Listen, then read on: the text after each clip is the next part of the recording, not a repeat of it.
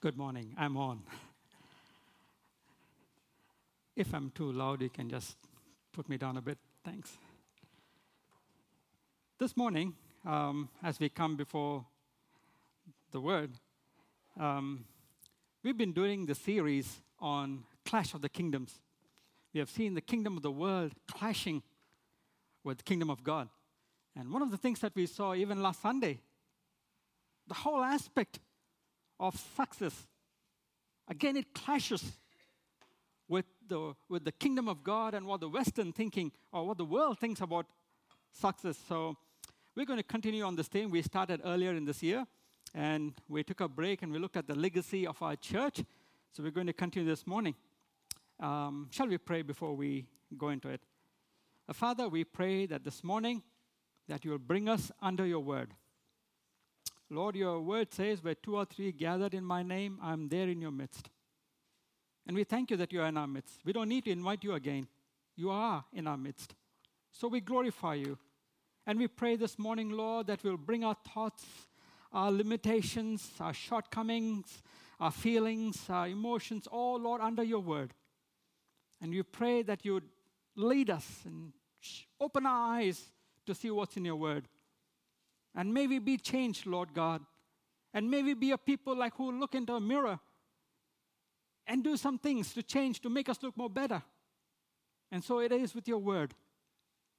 Pray, Lord, that your word would transform us, change us to be more like you. We thank you, Lord God. We ask this in Jesus' name. Amen. In Matthew chapters 21 to 24, we see the conflict between Jesus and the Pharisees and the teachers of law reaching to epic proportions. So as Jesus' time on this earth comes nearer, the clash with the religious authorities increases. There are 13 incidents of growing conflict and tension between Jesus and the Pharisees from chapter 1 to chapter 24. Here is a good homework for you. And those of you who are wondering, how am I going to get back into rhythms of reading his word? Well, here is it. Go home and look at chapter 1 to chapter 24 and pick out these incidents of clash that Jesus had. And on what reasons did he clash with the religious authorities? So the 13 incidents. You can go home and look for it. Let's recap what's been happening. We saw some time back in January, we saw that Jesus comes into Jerusalem riding on a donkey, a young donkey, fulfilling the prophecies. And he goes straight into Jerusalem temple. He didn't go where the Pharisees were living or where King Herod lived. He didn't go there. He went straight to the temple. And in the temple, he begins to drive out all those who were buying and selling. The illicit banking system that was taking place, he drove them out. He overturned the money changers. He caused a stir on day one in the temple. That night, he goes to Bethany. He spends the night with his close family friends, Lazarus and his two sisters, Martha and Mary. Next day morning, he is coming back into the temple. On the way, he sees a fig tree. There was no figs. Probably he was hungry. He didn't want to disturb his family with whom he stayed. So he was off early in the morning and he saw this fig tree. He won't have some fruit. There's nothing. So he curses the fig tree and he goes on. End of the day, that tree dies. Why did he do it? What was the strange reason that Jesus did it? The tree wasn't bearing any fruit. And we find this theme coming through this morning as well. So next day, Jesus is back in Jerusalem. He's teaching and healing people.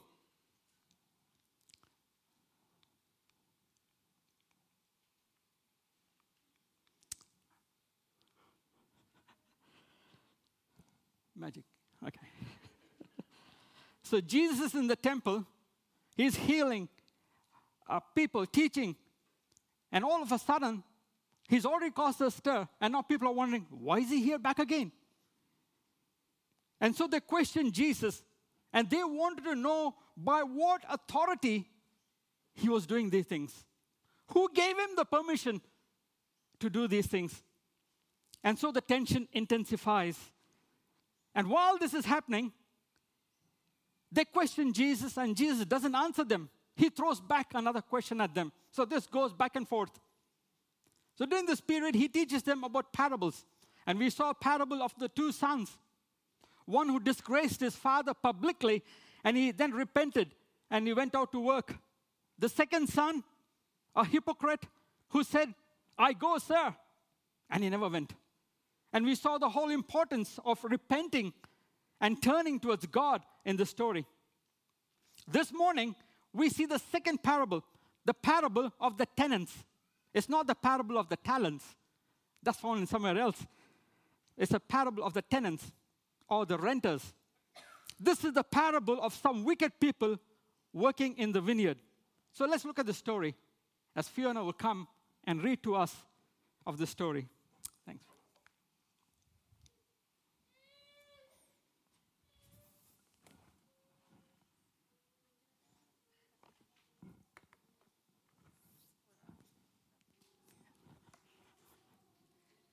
The parable of the tenants, Matthew 21:33 to 46. Listen to another parable. There was a landowner who planted a vineyard. He put a wall around it, dug a wine press in it, and built a watchtower. Then he rented the vineyard to some farmers and moved to another place. When the harvest time approached, he sent his servants to the tenants to collect his fruit. The tenants seized his servants. They beat one, killed another, and stoned a third. Then he sent other servants to them, more than the first time, and the tenants treated them the same way. Last of all, he sent his son to them. "They will respect my son," he said. But when the tenants saw the son, they said to each other, "This is the heir. Come, let's kill him and take his inheritance." So they took him and threw him out of the vineyard and killed him. Therefore, when the owner of the vineyard comes, what will he do to those tenants? "He will bring those wretches to a wretched end," they replied, "and he will rent the vineyard to other tenants who will give him his share of the crop at harvest time." And Jesus said to them, "Have you never read the scriptures? The stone the builders rejected has become the cornerstone. The Lord has done this, and it is marvelous in our eyes. Therefore I tell you that the kingdom of God will be taken away from you and given to a people who will produce its fruit. Anyone who falls on this stone will be broken to pieces. Anyone on whom it falls will be crushed." When the chief priests and the Pharisees heard Jesus' parables, they knew he was talking about them. They looked for a way to arrest him, but they were afraid of the crowd because the people held that he was a prophet. Thanks. I can put it for you.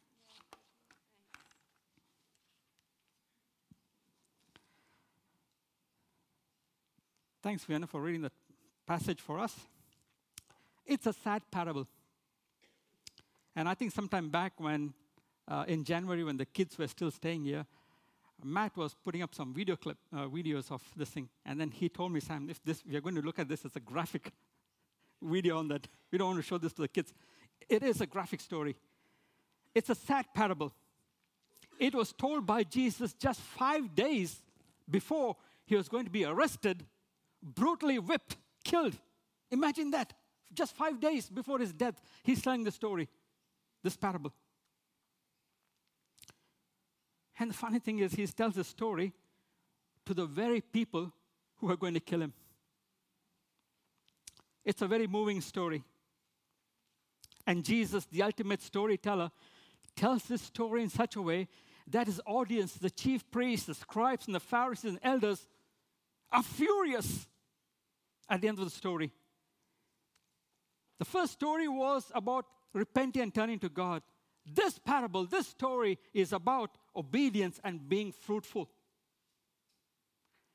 If you forget everything else, take this home about obedience and bearing fruit in his kingdom.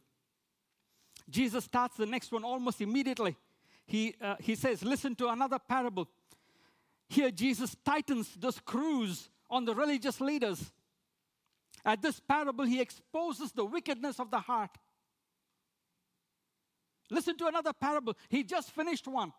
And he said, listen to another parable. And he talks about the landowner who planted this vineyard. And look at all that he does. He put a wall around it. He dug a wine press and built a watchtower, and he goes on to say what all he did. He opens the story in a very rich imagery of a vineyard. And as soon as Jesus talked about the vineyard, the scribes and the Pharisees knew very well what was he talking about. Isaiah in chapter 5, he talks about the vineyard. It was a prophetic thing what Jesus was trying to do, telling people, look what Isaiah the prophet talked about vineyard. And here Jesus was bringing that into their minds again, into the memory. So he says, a man planted a vineyard. He puts a fence around it to protect it from thieves and robbers. He dug a wine press. A wine press is a place where you can throw grapes and then someone will stomp on it to squeeze out all the wonderful juice. Have you seen anyone doing it these days? Here in Australia, I'm not sure. No. Probably in Italy, I guess. Overseas, yes. They will get into this big thing and start chomping it down, and all the juice would come out. So they still do it today. So this man also built a tower, a place for shelter, a place for security, a place for storage. And then he gives this vineyard on a contract to the tenants, to the renters.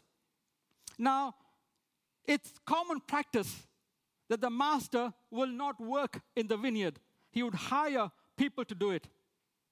And then the owner, once when all this is done, he would go off in his caravan on a long journey while he was waiting for the harvest. And this usually took 3 to 4 years. In another gospel, now this parable is mentioned in all 3 gospels, Matthew, Mark, and Luke.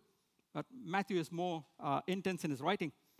So Mark says he went to another country. So we don't know where he went. Probably went to another country while waiting for the harvest, 3 to 4 years.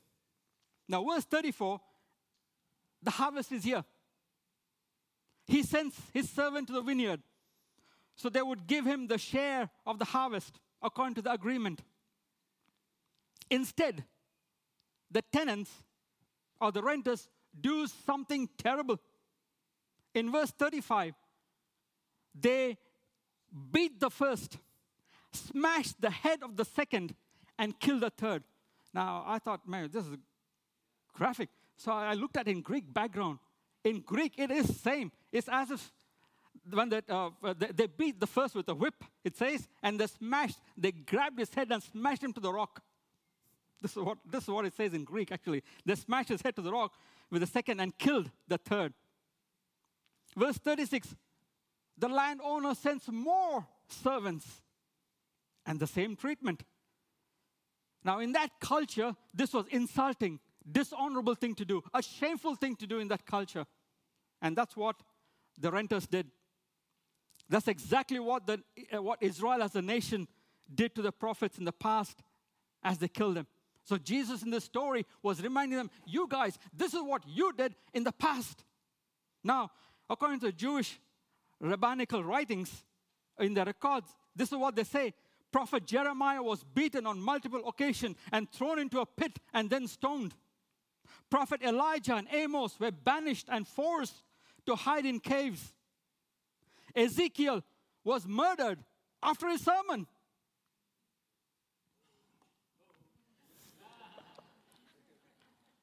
Habakkuk and Zechariah both were stoned by Jews living in Jerusalem. Zechariah got chased into the temple and stoned near the altar. Isaiah was put on a log and he was sawn into 2. This is the way they treated the prophets in the past. And then, while Jesus was still there, John the Baptist come. And they didn't spare him either. These are the very people who did not believe and trust what John the Baptist was saying about calling people to repent and turn back to God. These scribes and religious teachers of the law had their own agenda. And they didn't want to turn back to God. This parable is shocking. to hear how the servants were being treated, beaten, and having their heads smashed against a rock, and some killed in cold blood. Graphic, isn't it? It was meant to shock people. Now, if you read this parable, it doesn't shock us. But if you bring it to our terms today, look at on this thing. We all heard the story of how, this shocked us, isn't it? We heard what happened here in Queensland. 6 people, including 2 young police officers, were ambushed and shot and killed. This is a shocking story. It went almost all over the world. All news presses picked this up. It was shocking. We all were shocked. And we were sad, we were hurt to see what happened. It was the same effect that was happening in those days as well. It shocked the audience as Jesus was telling this graphic story. So number 1, God sends his servants into his vineyard. The landowner is God. The vineyard is for us, it's like this world. And the servants are prophets and teachers and pastors and people who come and bring his word. And they were killed. Secondly, after all this happened, what do you think will happen next? Matthew chapter 21, 37 to 39. Last of all, he sent his son to them. They will respect my son, he said. Look at the emotion behind this. But when the tenants saw the son, they said to each other, this is the heir. Come, let's kill him. Take his inheritance. So they took him and threw him out of the vineyard and killed him. Jesus is very specifically using words here as we look into this. Just when they think the story has reached its limit, Jesus says he had one more left. Now, this owner was wealthy. He could have hired mercenaries to come and wipe out the renters, throw them out. He could have done that. But rather, he says, I've got my son left. I'm going to send him into the vineyard. And maybe, look at the word, maybe, when they see him, they will spare him. The vineyard owner who represents God decides to send his son, hoping the tenants will respect him. And the phrase, last of all, starting on the first of that verse, last of all, is a rich word. Finally, it's full of emotions, full of sadness. Here is a grieved owner. And now he's got his only son. Finally, last of all, maybe they'll respect him. Mark, in his writing, he says, Mark 12, 6, he says, he had one left to send, a son whom he loved. And he sent him, last of all, saying, they will respect my son. Here we see God's willingness to make him vulnerable by sending his only son. And isn't that the story for us, friends? That Jesus is the only son sent by God for us. For God so loved the world that he sent his only son to die for us, to die for you and me. And yet, they hardened their hearts because of sin. Sin has a way of making people blind, proud, and disrespectful. It hardens their heart. They cannot see God. So last of all, they sent his son that they will respect him. Verse 38. It just shows the ultimate wickedness of the heart. They murdered the landowner's son and took the vineyard by force. But when the renter saw the owner's son, they said to him, this is the heir. Let's kill him. Let's take this inheritance and make it ours. They're going to rob the owner of this vineyard. In this story, maybe Jesus was offering them another opportunity by sending them his son. He could have sent a police force, and destroyed them and taken control of the vineyard. But he sends them his only son. Maybe he's giving them another opportunity to repent and believe. And that's exactly what God does for us, friends. He has given us opportunities of opportunities that we would repent and turn towards God. The Bible says if we confess our sins, He is faithful and just to forgive us from all our unrighteousness. We can come to Him time and time and time and again, knowing that we have fallen short, and say, God, here am I. In this place, forgive me. And God does forgive us. He's a merciful God. And this is what He was trying to show here in the story. Now, instead of repenting, they do the very opposite. Look at verse 39. Very interesting usage of words. The son is killed. Where? Outside the vineyard. Not inside the vineyard, but outside the vineyard. They dragged the son outside the vineyard and killed him. And this is what Jesus was trying to say. And that's exactly what they did for Jesus. They dragged Him out of Jerusalem city, put Him on this hill, and crucified Him out of the city. Just shocking. You can hear the self-righteous, legalistic chief priests and scribes and elders buzzing with each other and asking this question, who would do this? Who would kill this only son? Who are these people? So ungrateful and ruthless. Who are these people? These are the same people who are hearing the story, and these were the same people who 5 days later were going to kill the only son. What a story, isn't it? And the penny doesn't drop with them. They're still blinded. God's verdict is given. Matthew chapter 21, 40 and 41. Therefore, when the owner of the vineyard comes, what will he do to those tenants? And this is what the hearers who are hearing Jesus' parable reply. Jesus asks his listeners a rhetorical question. What will the owner of the vineyard do to the tenants? And what an answer. What an answer that the scribes and religious teachers and the temple authorities and the elders of the people, the temple authorities themselves give this verdict. A very interesting answer. Wretches to the wretched end. What does it mean? I was intrigued by what they said. Wretches to the wretched end. Now, in the Greek, it means evil piled upon evil. Evil in its double fold. As though to say that these were double evildoers, root of all evil. And in the end, a miserable thing awaits them in the end. And that's what they said. That's what these hearers who are hearing this story, the elders, the Pharisees and the Sadducees say here, wretched of the wretched end. And that's exactly what they're saying. And at this point, you would expect Jesus to say something like this. Indeed, the owner will come and he will take control. He doesn't say that. Well, not exactly.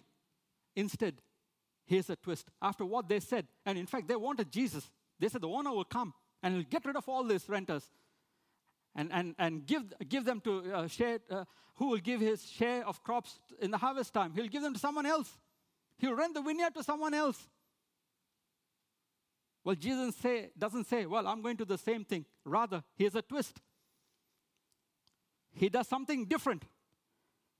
In Matthew 21, 42 to 44, Jesus said to them, have you never read in the scriptures, the stone that the builders rejected has become the cornerstone, and the Lord has done this. It's marvelous in your eyes. Therefore, I tell you, the kingdom of God will be taken away from you and given to people who produce fruit. Anyone who falls on the stone will be broken to pieces, and anyone on whom it falls will be crushed.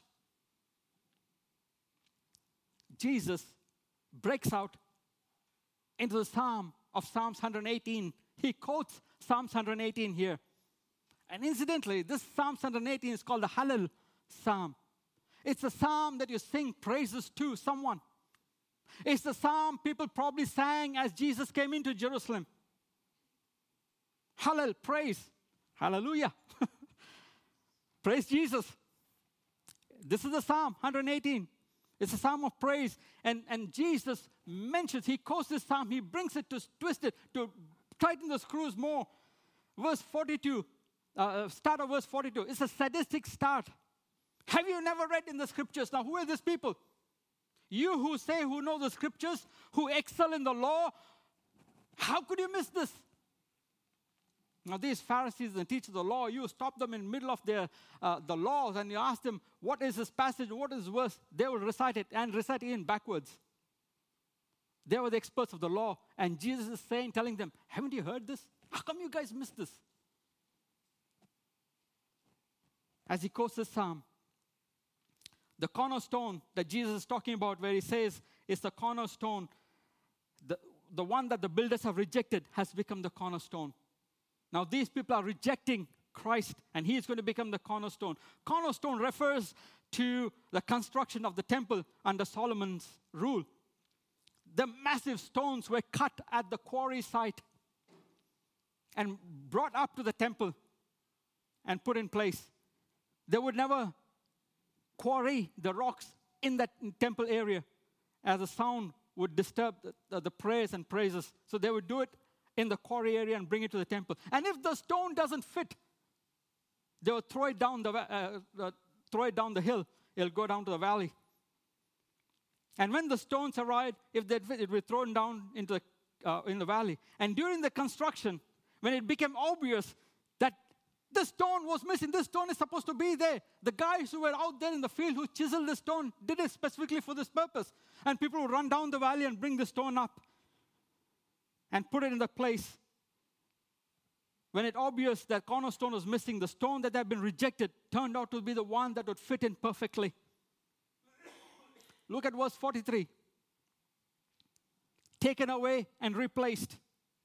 Given to those who bear fruit. Bearing fruit. Friends, it's an important reminder for us today. For all of us to be fruitful in his kingdom. Are we bearing fruit? Jesus told the disciples, how do you recognize them? What do you do to recognize them?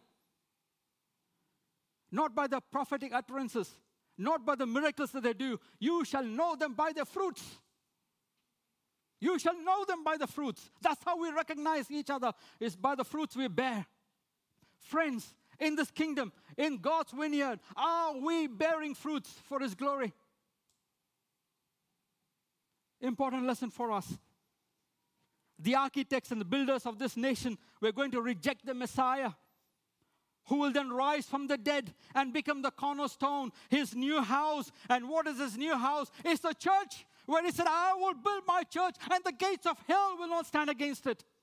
That is the new house. That is the new vineyard that God is building. He would take it away from those who rejected it, and he's going to bring it anew. Then on the day of Pentecost, we find this, friends. When the Holy Spirit came, the church was born. The new kingdom was born. People may reject Jesus. Why? Because he is the key to repentance and judgment. In verse 44, the choice before the religious leaders is a choice before every one of us. We can be broken in humble surrender before God, or we can be completely broken in his judgment. 45 and 46. When the chief priests and the Pharisees heard Jesus' parable, they knew that he was talking about them. They looked at the way to arrest him, but they were afraid of the crowd because people had held that he was a prophet. After all the story that Jesus said, and this is how they react. They looked for a way to arrest him. They looked for a way to kill Jesus. After all the story that he had said, instead of repenting, the religious leaders responded with anger and continuing to increase the greatness of their sin in rejecting Jesus. And they did reject this prophet, the only son. And in closing, friends, Jesus is a means of repentance and forgiveness for bearing fruit. To fall upon the stone is to have our lives being broken. The brokenness of life comes by repenting and having him as the Lord of our lives. 1 Peter says in chapter 2, verse 6, for in the scripture it says, see, I lay in Zion a chosen and a precious cornerstone, and the one who trusts him will never, never be put to shame. See, I lay in Zion a stone, a chosen, a precious cornerstone. Friends, if we repent and fall upon Christ as a cornerstone of our lives may be broken. But if we trust in Him and continue to live for Him, we become the chosen cornerstone in our lives. Christ will become the Lord of our lives. If we build our lives upon Him, we will never be put to shame. Jesus said, I am the cornerstone. Without me, nothing stands. Nothing stands. He is the cornerstone. He is the Messiah. He is the centerpiece. He is the precious and chosen one. He is the King of kings and the Lord of lords. He is the one who's going to die and would rise again. He is the Messiah. If you have never given your life to Him, Jesus calls upon you to do so right now. Come, says the Spirit. Come to Him. Let's come to Him and give our lives to Him.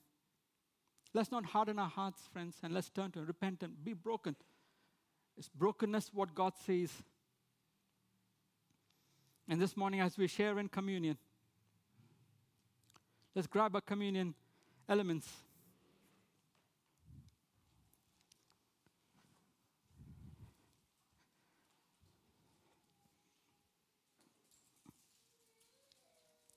Let's remember God's amazing patience and love.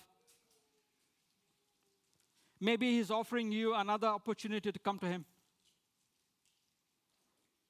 We don't enter God's kingdom either by birth or culture. We're not Christians simply because our parents were Christians. We don't become Christians because we went to church from our childhood, from our birth or childhood days. We must personally believe in Jesus ourselves. We either believe in Jesus or we reject Jesus. And if He is the Lord of our lives, friends, if He is the Lord, we need to see the fruits. Are we bearing fruits? And this morning, I urge you, friends, consider it. He is the cornerstone. Is Jesus the stone over which you stumble? Or is He the foundation of your life? If the cornerstone is removed, if the foundations are removed, nothing can stand on it. Nothing. He is the cornerstone. So let's break up in small groups, wherever we are, person next to you or behind you, into a small group. Pray for one another. And just examine yourself. Is Jesus the stone over which you stumble? Or is He the foundation? And maybe in your group there's a person who says, I don't know Jesus. I'm stumbling. Pray for that person in that group. So let's form a small group. As we consider this, just look at this question, consider this, what God is doing in our lives.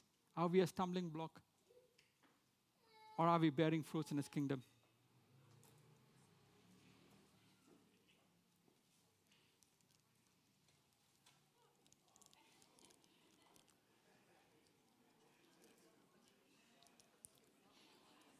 Let's pray for one another as we are in this.